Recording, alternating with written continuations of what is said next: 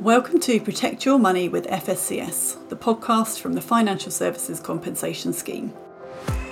Today we've got a mini pod for you, a special bite-sized episode where we talk through a particular topic to explain it all simply. In this series we explain how we can help to protect your money so you can feel confident your money is safe. Let's get into the conversation now.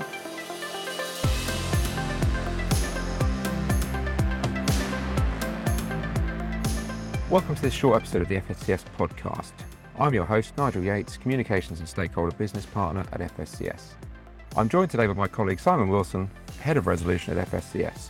Today we're explaining one of the often used but rarely understood FSCS terms. Simon, what do we mean when we say we've declared a firm in default?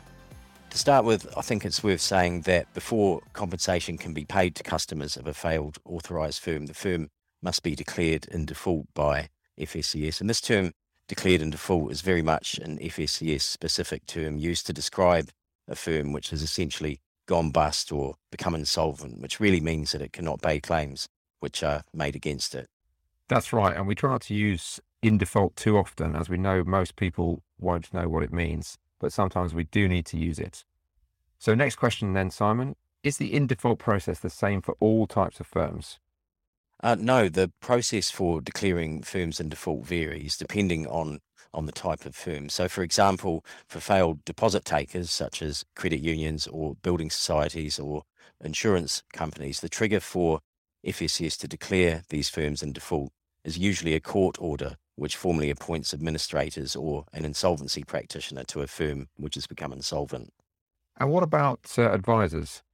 For other authorised firms, such as independent financial advisors and other advising firms, three criteria need to be met before FSCS can declare a firm in default.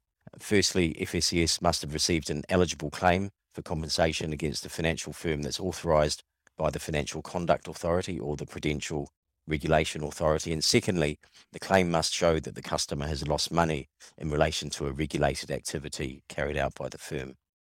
Can I just jump in here and ask, what do we mean by regulated activity? Sure. When we talk about regulated activities, these are the specific activities that an authorised firm is carrying out with its customers. Providing regulated financial advice is an example of a regulated activity. I think it's also worth mentioning that a firm must be regulated by the PRA or the FCA for FSCS protection to apply. And we always encourage people to check on the firm's authorisation status by asking the firm. And back to your original question, the third and final criteria which needs to be met before FSCS can declare a firm in default is that it must be shown that the firm itself cannot meet or pay claims against it. Thanks very much. What else would be useful for our listeners to know about in default? For the most part, the claims FSCS receives are against firms which have already been declared in default. But if we do receive a claim against a firm which is yet to be declared in default, it is the receipt of this claim which will trigger a solvency investigation into the firm. And it's really this investigation which will determine whether or not firms can pay claims themselves. In terms of submitting a claim, most customers use our online claim service, and I always like to remind people that our service is completely free, and claiming online means that FSCS will also tell you straight away if you're eligible to make a claim. Perfect, thank you. And what else happens before the claims process begins?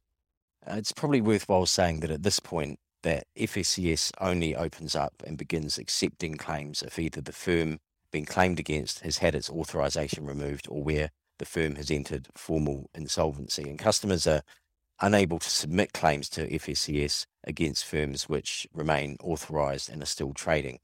In those cases, that's where the Financial Ombudsman Service can help with issues where the firm is still live. Thanks. And what happens when you receive a claim against one of these firms? When we receive a claim for a firm not yet declared in default, we will notify the relevant person or firm of our investigation and request information from them about their ability to pay claims made against them. And if we don't receive this information, we will assess their ability to pay potential claims against them after making inquiries using public sources. Great, that's all clear. And what happens next? If following this assessment, we believe that the relevant person or firm is unable or likely to be unable to pay claims, we will notify them of our intention to declare them in default, allowing them some time to object. If at any time FSCS decides that the relevant person or firm can pay all claims against them, we will, of course, inform them. And any claims against the person or firm would then be made directly to them. And are these solvency investigations complex? It really depends on the company. The complexity of solvency investigations we carry out can vary based on the type of business being investigated. An example of a reasonably straightforward investigation would be an investigation into a limited liability company which has entered formal insolvency, such as liquidation. And that one is defined as reasonably straightforward because of what reasons? Well, for these types of firm, directors cannot be held personally liable or responsible for the limited company's debts unless they've signed personal guarantees. So it's often the case that the firm's insolvency itself indicates that the firm cannot meet claims. And what about for other types of businesses? Solvency investigations into sole traders or partnerships are different. And sole traders, for example, have unlimited personal liability, which means they are personally accountable for their business's debts, including claims.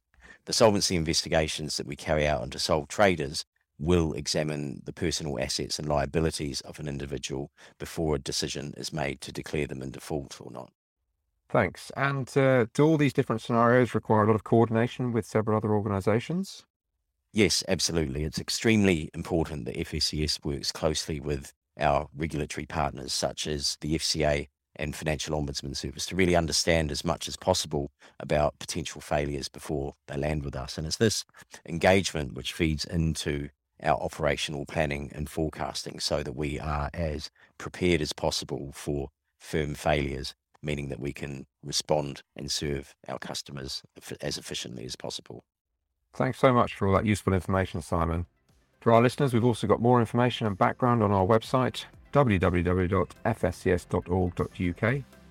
We hope everyone's enjoyed listening to this mini podcast. You can find all of our podcasts on our website and the usual places you find your podcasts. We'd love to hear what you think, so please do rate and review us, and you can also let us know on our social channels. Just search for @FSCS. Thanks everyone for listening.